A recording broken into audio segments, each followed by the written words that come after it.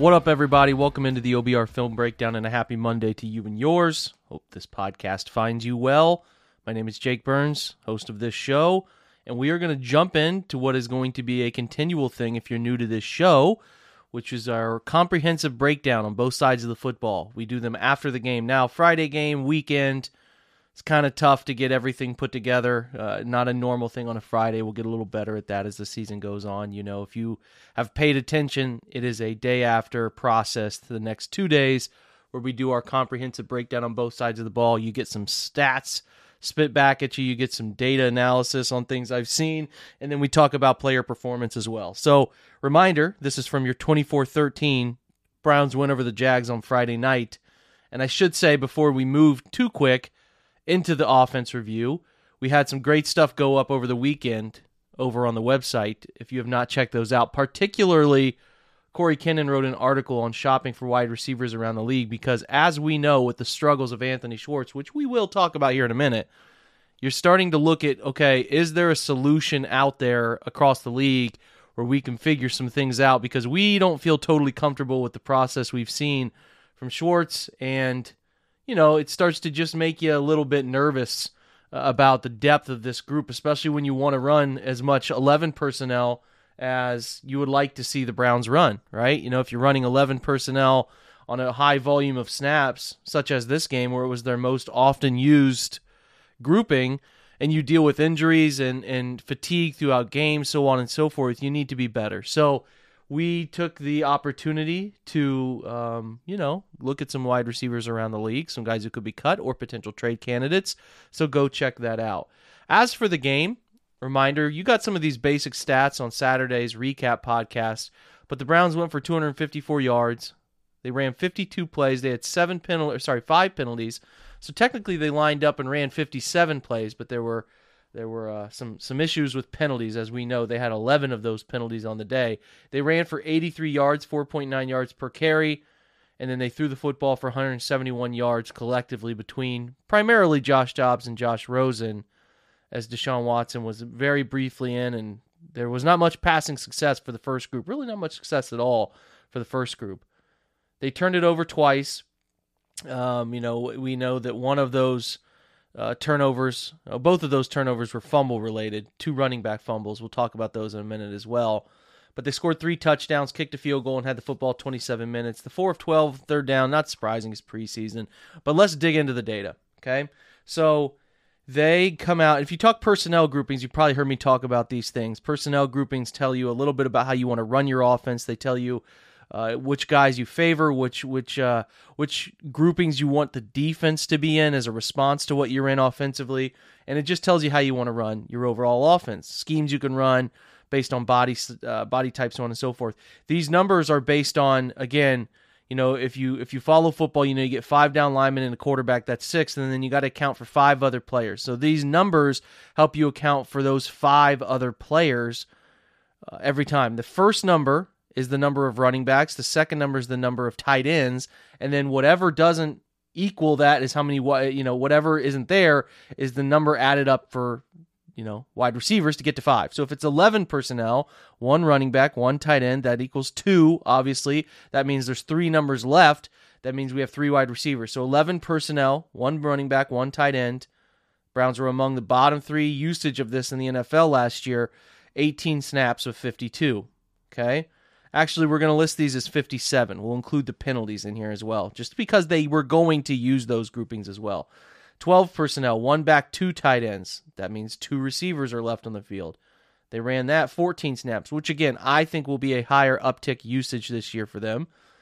So they're not likely to carry a fullback. We don't think Johnny Stanton's going to be there, but based on the usage, and this could be tied to, I got to be clear, preseason, you don't want to give anything away. You really want to play basic, and let me tell you, the Browns played as basic as possible, and I'll talk about that here in a minute. But with the basic nature of things, I am intrigued by using the fullback. So it's a bit misleading. The system I use recognizes Demetric Felton as a running back. He's clearly not a running back. He plays receiver more than anywhere else. He does not align in the backfield. I hope that gets rectified. So while I have 8 snaps of 22 personnel, which is technically 2 tight ends and 2 backs. That's not necessarily true. And I have 21 personnel for 17 snaps, and again, not necessarily true, meaning they're counting Felton as a running back. You look at the snaps at fullback, you just look at Johnny Stanton's numbers because he's the only true fullback they have. Now, again, 18 snaps with a fullback is quite a bit if you have no plans to use a fullback throughout the season, but nonetheless, it's interesting to track, like if we think they're going to eliminate that position, because they really didn't use the fullback for the last 2/3 of last year very often.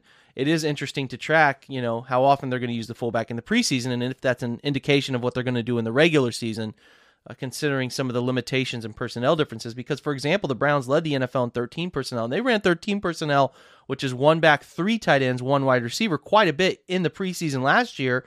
Ran it, top 3 in the NFL last year. They didn't run a single 13 personnel snap. So it's an indication that they're moving away from it. I do hope that my tracking system is able to move Felton to wide receiver, because I think that gives a better indication of where things are. So you would see an uptick in this scenario from 11 personnel and 12 personnel because he's a true wide receiver. You're getting 21 personnel is being listed incorrectly because it's including him when it's really actually 11 personnel. So you could probably take 8 of those snaps and ship them over to 11 personnel, which does give you an indication that the Browns are going to increase that usage, which de facto, in my opinion, means I think they should be pursuing more wide receiver depth, especially given the concerns of Anthony Schwartz, as we know. So looking at things here from other data points that I like to collect for you guys, 25 of the 57 snaps were in the gun. So that's about on track for, just under 50%, about what they normally do. Only 6 play action snaps. They're pretty effective on those play action snaps,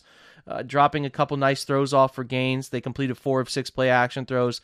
They completed 1 of 2 screen throws for 13 yards. We know screens and play action are a huge part of what the Browns do live in season. They'll continue to do that with Jacoby Brissett, no doubt about it. They had 14 throws of their collective team throws, which in this game, they only threw the football, looking here, number of 25. 15 of those throws came from under 2.5 seconds from snap to throw. That tells you how quick the schemes were. They were running a ton of what I call spacing concepts, which is a 3x1 or 3x2 if they go empty. And the Browns love to motion their running back out of the backfield and into the wide portion of the field to be an empty. But they'll run what's called spacing, which is either a takeoff by number 1 outside or some sort of hitch concept. It's basically a read. They get a stick route from number 2 or a speed out. You can kind of read it based on coverage, but it's usually what we call it spacing because you're spacing out portions of the field. But to the left side, you get a stick from number 3, which is about a 5-yard little hitch.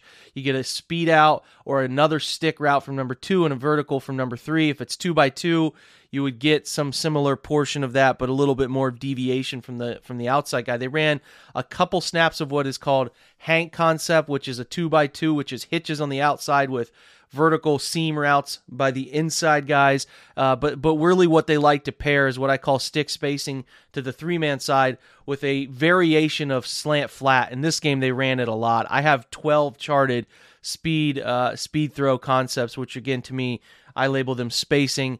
And then on the backside, either if it's a 2-man backside concept, if they have both guys out, or even if the running back's in the backfield, they dumped one off to John Kelly this way, you can still run slant flat with the back in the backfield to get him out of the backfield. It's just a different alignment point. So they ran that quite often. You probably saw a couple of those that are coming to mind right now to Dalen Baldwin. Again, Browns wearing a bunch of nostalgic numbers. You got a big wide receiver wearing number 17, bringing back Braylon Edwards vibes, and then you got a quarterback late in the game wearing number 19, and you're like, man, this is a little bit weird. You see, like, Rosen on the back of a jersey is a similar number count to letters in the name as Kozar. It's kind of weird. But anyway, and then I'm watching 17 make catches in the outside. I'm like, man, we got a lot of nostalgia playing hard here on some of the Browns performers of the past. But anyway, kind of rounding out other pieces of information that I've seen. And I should note, too, they did run out of the 3-man concept that's to the trip side. They did run a couple routes, what I call back in the day, double China, which is 2 square-in concepts. Square-ins are usually 4 yards and then flat down the line. Nice little zone beater, especially nice against cover 3 chasers.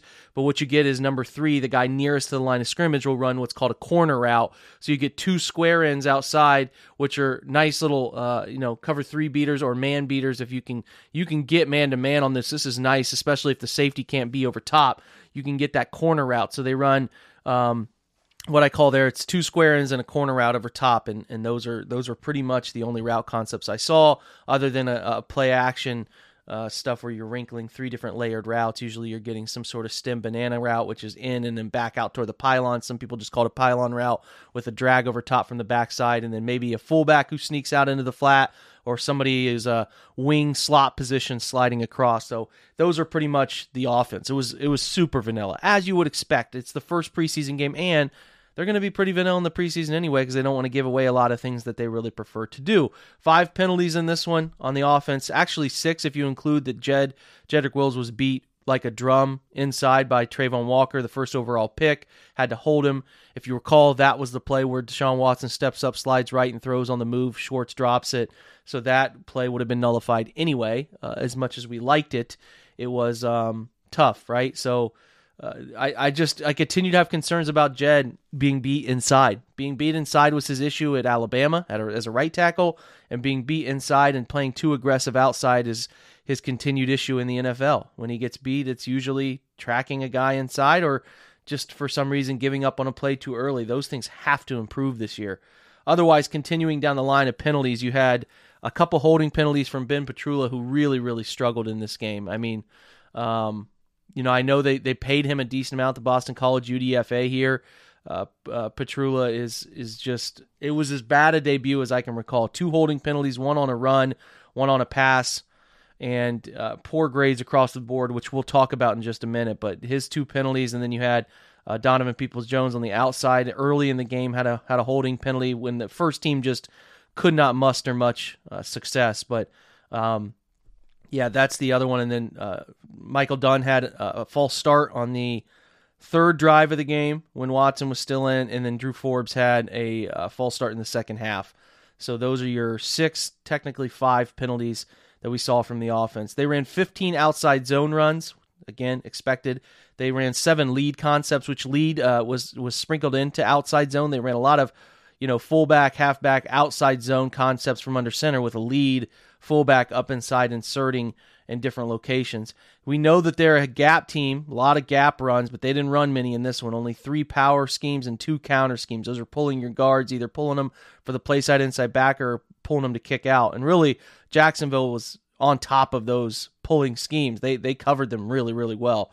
6 inside zone runs, 3 split zone runs. They ran a touchdown on a split zone run, where split zone means you're running zone up front, but you're taking the backside tight end who's in a wing or slot position and splitting him across, and he kicks out the backside end. So they ran that. And then they ran a pin pull concept where they pinned inside. They had a tight bunch formation. You block down on the edge, pull the tackle out and around, and you pitch it and you lead around the edge. If they would have had the fullback get to the Mike Backer on that play, that actually would have been a nice one. It went for a 2-yard loss, but would have been a nice one. They did sprinkle a play action specifically off of the ideal run action look. I should say it's not play action, run action. So they did that exact concept where they pulled the left tackle, faked the toss. Instead of leading out and around, Stanton slid underneath and out to the flat. And I think he had like a little over 20-yard gain on that easy pitch and catch. That's a nice play action concept. But that's it for the numbers in terms of I should say there's one more thing. I apologize. They had 17 plays with motion. So they're usually a little higher there, not unexpected, but the 17 plays with motion is to be expected. It's not going to be a high number in the preseason, but they did use it. They did some of their pre-snap shifting. I include shift and motion in the same realm because you're doing the same things. But if a guy goes from one position to another, I try to track it as motion. So 17 of technically registered 52 plays had motion. So not as high as we normally see. We know Stefanski likes to use motion and shifts to unfold coverage and gain blocking advantages in certain portions of the field, and especially to mess with rotating safeties to keep the box count right for run game stuff. So anyway, that's the numbers that we had for the game. We're going to take a quick break, a word from our sponsors, and when we come back, I want to talk about what happened with the first team offense. We're going to dig into that a little bit in just a moment. We're driven by the search for better. But when it comes to hiring, the best way to search for a candidate isn't to search at all. Don't search, match with Indeed.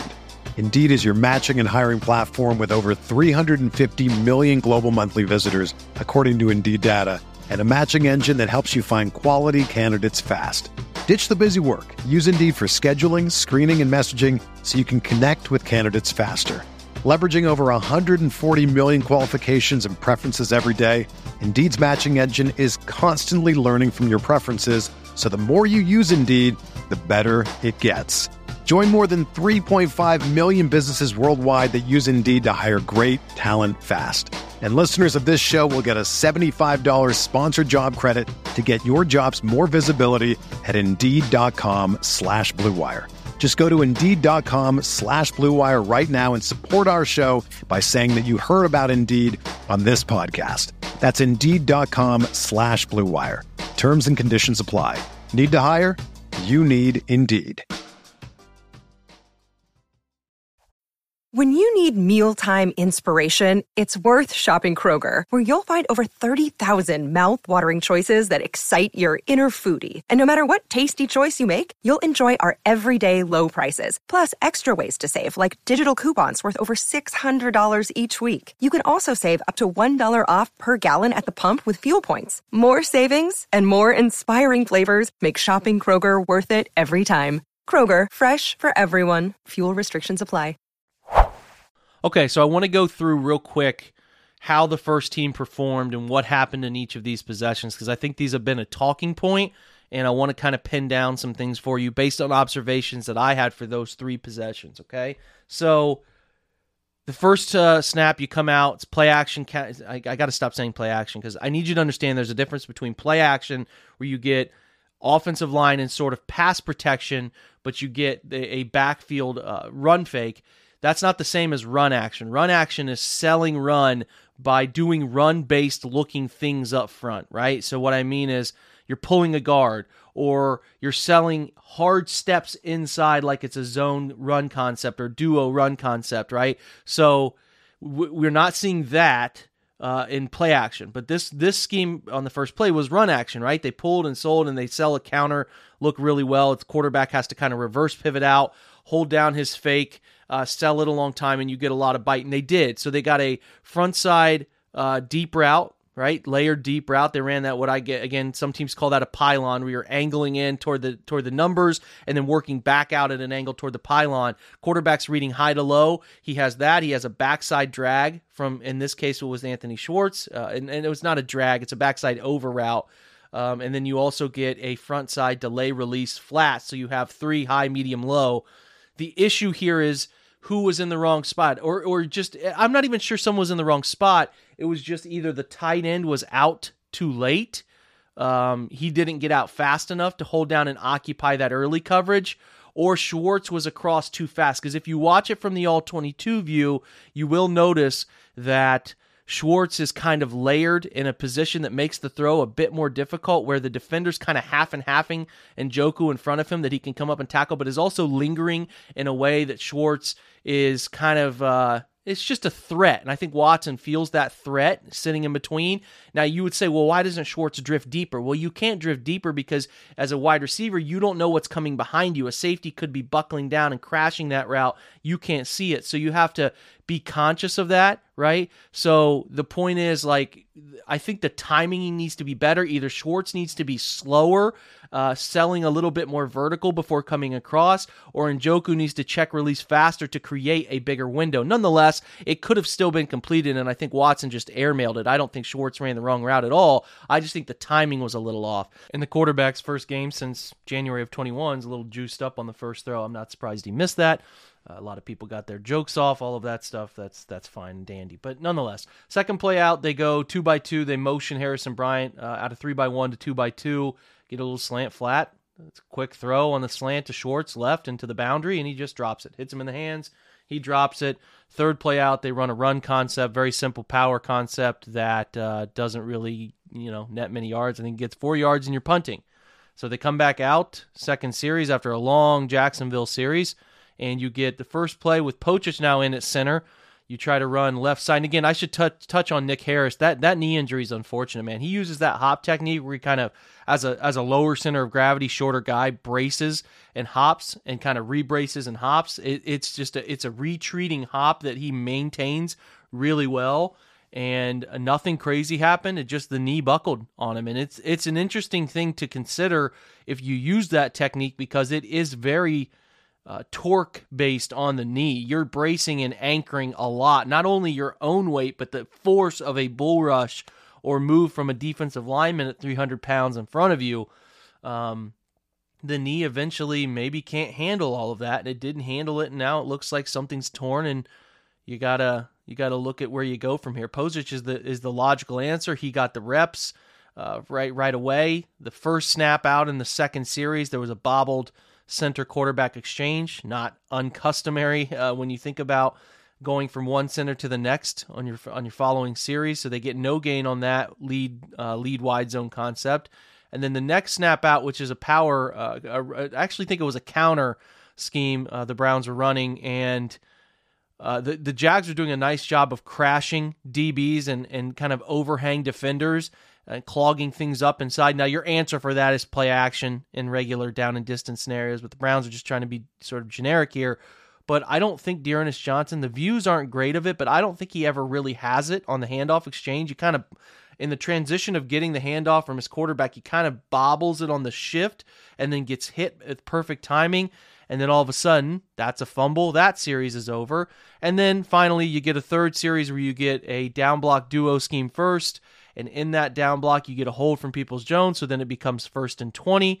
You get a very quick timing spacing concept. Again, you get that little hitch route from 2 and 3. From 2 and 3, along with an outside vertical. You get 7 yards. You cut it to 2nd and 13. Then you get a false start from Michael Dunn, left guard. So now it's 2nd and 18. And then that's when you get the step up, slide out right, holding. Because it was really, again, it was Hank concept where they get hitches and seams. And both of those guys up the seams kind of bent it inside. The ball maybe could have been thrown against the Jags coverage front. They ran kind of a Tampa 2 with a middle runner. His back was turned to Schwartz, running up the left hash, but nonetheless, Watson didn't have great time because he felt inside pressure to his left.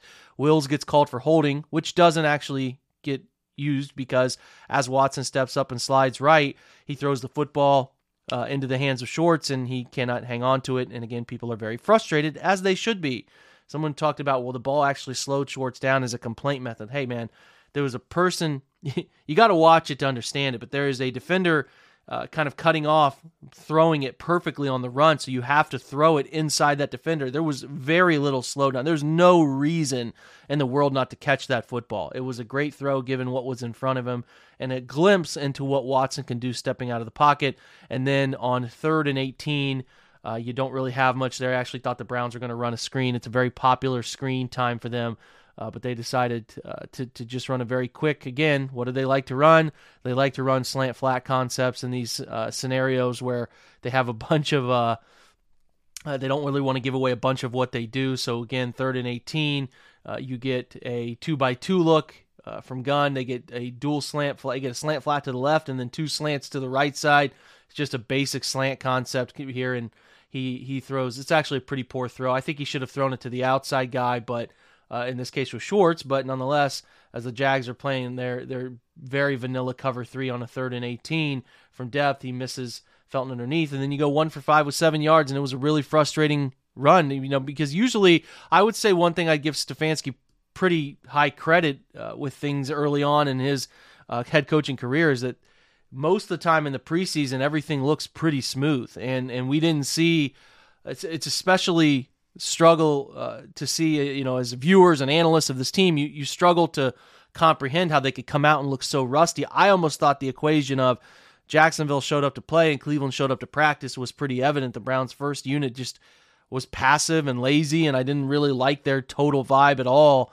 Based on how they went out with 5 penalties, 6 if you include Jed, from that group alone, on top of the drops and everything else. So, I just want to touch on the first team offense. I think things got better as the game wore on. The second unit looked a little bit more cohesive. It's probably the best word. And then the third unit was fine too. But you're also going against Jacksonville's backups and all of that. But credit to the second and third team. I mean, you have to go out and perform, and they performed, and they took it from a situation where the score was flipped, and they took it to 24-13 by the end of the game. So those guys performed pretty well. You definitely need the first group, whether that's Jacoby Brissett-led or Watson-led. We'll see if we get a decision this week by the end of the week, before the Sunday 1 o'clock kick against the Eagles. But it's just not something you like to see. I mean, preseason means nothing, but you don't want to be bad. You don't want to play poor. You don't want to be lazy. You don't want to get into bad habits. And I just really didn't like all too much of what I saw from the first team. So we'll hope that flips around, again, knowing that it's not the end of the world by any stretch of the imagination, but wanted to touch on it. We're going to take one more break, and then we're going to come back and talk about individual performances from this game and players I thought deserved some recognition, both good and bad. Okay, so we go through kind of performances, looking at snap count numbers, nothing unexpected. I thought Ben Petrula getting snaps, 46 snaps, leading the offense by 13 snaps was kind of surprising given how poorly he performed, and again, we'll dig into that in a second. Yodi Froholt was 33. Mike Harley, some things I liked about his performance, just not necessarily getting the ball, but the routes. The only ones that stood out there was Petrula got that high volume. We didn't see any snaps from Santos Silva, the basketball player turned tight end, and he wasn't hurt, so that's an interesting one. Brock Hoffman got 27 snaps at center, the UDFA out of Virginia Tech, while 7th-round pick Dawson Deaton got 6 snaps at center, so that tells you the status of that situation. Otherwise, I didn't find any snap count numbers to be too, wild against expectations. I thought Nakia Griffin-Stewart, who had a great game, should have played a little bit more. Dalen Baldwin, I think those two both earned more snaps. Let's kind of dig into each player. Josh Dobbs in this one had the most attempts. He was 10 of 13 in this game, 7 of 9 on throws for 78 yards when he was kept clean. When he was under pressure, he was 3 of 4 for 30 yards with a touchdown. If you remember that little flip to on that play action roll concept, we called that a running back roll, where you just kind of stick the ball out, roll toward the back, and try to get that quick fake and dump off, but he actually throws it late. Thought he was beyond the line of scrimmage, but nonetheless, a touchdown. 7 of 9 when he wasn't blitzed, 70 yards, and when he was blitzed, 3 of 4 for 38. 3 of 3 on his play action throws for 46 yards, touchdown. Non-play action was 7 of 10 for 62. He had 1 screen completion for 13 yards and 95 yards otherwise. He was best on short throws, where he was 6 of 6, so those are throws 0 to 9 yards. He had 66 yards on those. Josh Rosen in this one had a decent overall game, given his time. 5 of 5 when he was kept clean, 52 yards. Again, 50 yards when he was not blitzed. He was 1 of 2 for 4 yards when under pressure. Play action concepts, he had 1 play action for 12 yards where he was rolling to his left and kind of left it low, but Nakia Griffin-Stewart made a nice shoestring catch on that one. Non-play action was 5 of 6 for 44 yards. And then again, just like as you would expect with sort of these quick throws, as I talked about how many quick under 2.5 time to throw second throws they made, he was 4 or 5 on short throws. Not much going on vertically down the football field. For real quick reference, Deshaun Watson was 1 of 3 for 7 yards and he was kept clean. 1 of 4 when he wasn't blitzed for 7 yards. Again, he had 2 dropped balls in the midst of those throws as well, which would have changed a significant portion of the outcome. I thought Dobbs played really well. Thought he secured, in my opinion, third-string quarterback in this game, and we'll see if they end up carrying 3, but he's the backup when Brissett's in, when Watson is suspended at a minimum. Receiving grades, Nakia Griffin-Stewart had 3 catches on 4 targets, 37 yards, had the highest receiving grade. Thought he did a fantastic job, 12 yak yards. Thought he brought in some tough catches. Dalen Baldwin also brought in some tough catches in tight windows. I thought that's worth noting. He had all three of his catches were in what they deem at Pro Football Focus as contested catch situations. So I really like those. Very strong at the catch point. Caught a nice slant away from his body, a little back shoulder hitch. He caught back on the back hip. I like that. He had an 86.3 grade. Only 25 yards, but his catches were tough. Again, Jerome Ford feeling really comfortable as a receiver, both sliding to the flat, caught a screen, and then we know, I highlighted on my Twitter page, at Jake_Burns18, his catch out of the empty set where he caught a hitch and then made a couple people miss, turned that into a nice yards after catch play where he had 34 yards after catch in this game, which is, I think, exceptional.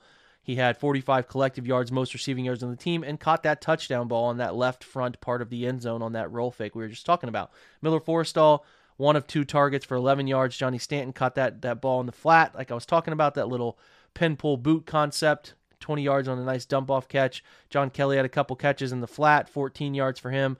And Njoku in his one series caught that little stick route for 7 yards. And that's about it. Javon Wims had a hitch for 7, and Jamarcus Bradley also caught a hitch for 5. Pretty vanilla, but nothing really stood out other than the people that I have mentioned. Dalen Baldwin and then Nakia Griffin-Stewart going to push Miller-Forrest off of that third tight end. That is for sure. We should close with Anthony Schwartz, who gets a 29.9 receiving grade.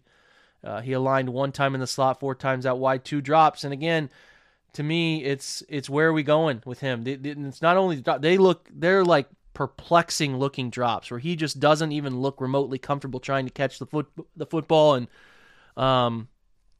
I don't know. I'm going to give him more time, and I think the Browns give him another year, but it's hard for me to be really confident right now about where he's heading as a football player, and he's under the microscope for sure. Jerome Ford runs 10 times, 57 yards, a nice 5.7-yard average.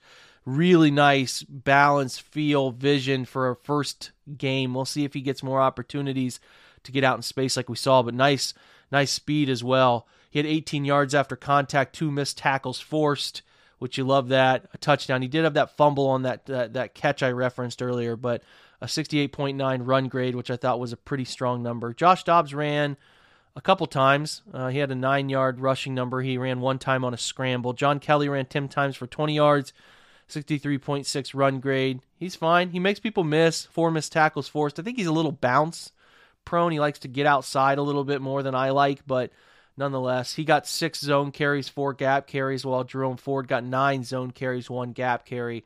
And again, his receiving stuff was really strong in this game for Ford to help boost his overall grade too. And I think it was such a delightful debut for the 4th-round running back. Dearness Johnson, couple series, 3 carries, had that fumble, so he's going to have a really gross number for his performance. 29.0 rushing grade. Again, not all too worried about it. Let's talk about offensive line before we close. Guys who I thought stood out. Wyatt Teller was really strong in his performance.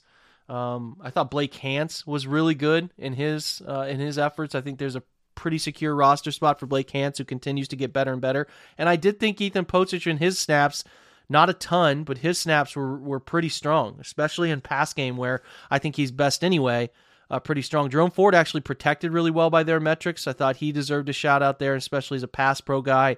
And then people who on the bottom side of things I think really struggled. I mean, only 5 pass blocking snaps for Jed Wills, but again, a missed holding, another one on that first snap run action. I thought he was really lazy about where his body positioning was, and if the defender didn't bite on the run, could have easily redirected and handled that situation. Ben Petrula is the one that sticks out.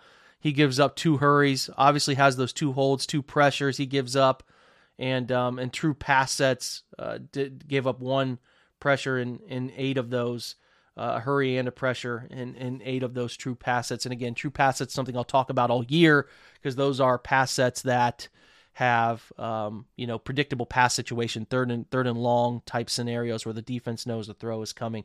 Michael Dunn could have been better. His true pass sets, he gave up a couple pressures, a pressure and a hurry, which you don't love to see that. I thought he actually looked, and I was pretty surprised by this, I was less confident in Dunn than I was in Blake Hance by the end of this one, just in sheer performance metrics. Brock Hoffman, as far as pass protection, handled himself very well in 16 chances, did not give up anything.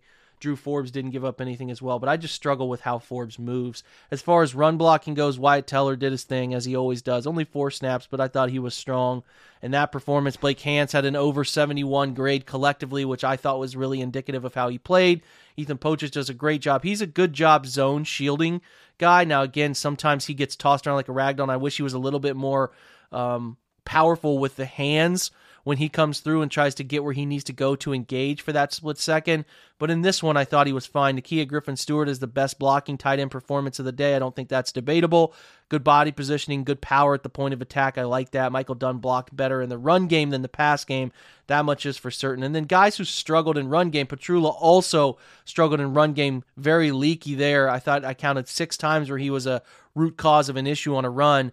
Alex Taylor, a big left tackle, number 70, got some decent pass blocking snaps, but his run game stuff was not very effective. He's too plodding. He does not get his body where it needs to. And as you know, with this scheme, you really have to get your body moving and get in the right position. And it takes athleticism, and that's why we saw Petrula really struggle. I just don't think he looks athletic enough to fit this scheme. Hudson was okay collectively. He did get bull rushed on one pass rush where I did not like the rep for him at all. Seemed unprepared to handle that bull rush. But for the most part, Hudson, I thought, was fine in this one. I'll be very interested to see if he gets some more meaningful snaps in the next game. But as we expected, we did not see any of Jack Conklin, so Hudson gets a lot of those reps. But again, was fine overall. But that's kind of all that stood out to me. And those are player performances, and that's all the metrics I have. That's how your comprehensive offense review is going to go throughout the year. So hopefully you guys enjoyed it. I'm going to try to dig in more on schemes and stuff as the year goes on, and we get into a bit more stuff that is not vanilla per se, a little bit more tricky in terms of trying to explain to you what's happening. But hopefully laid everything out for you. If you ever want any tweaks to this or you want my opinion on anything, feel free to hit me up on Twitter or at the OBR and let me know some things that you think would be good for these comprehensive review podcasts. I'll be back tomorrow where I'll talk about the defense, go through that, talk about snap counts, performances, who stood out, who needs to really start making strides to make the roster, so on and so forth. I like doing a status update after the second one. And we'll also keep you apprised this week to who the first roster cut down guys are and stuff of that nature. But not a terrible performance. Collectively, the first team was pretty putrid. It's kind of a C-ish performance to me overall. That grade lifted by the second and third units. You need the first unit with Jacoby Brissett. I think anchoring them, probably starting this upcoming weekend to be better. So hopefully we can see a little bit more of that. Thanks for checking out today's podcast on your Monday, guys. Have a great day. I appreciate you being here. Check in Tuesday for your defense review, and then we'll start turning the page, looking ahead at Wednesday, Thursday, Friday, looking ahead at what they have coming with joint practices with the Eagles, and then that 1 o'clock kickoff, and we'll talk to you about how we're covering all of that at the OBR. So, again, thanks for checking out today's episode. Sorry it's a little late, but some good listening stuff here to understand what the Browns are doing and where they're going, and some of the players that are worth mentioning at this point. So, have a great Monday. Appreciate you. Go Browns.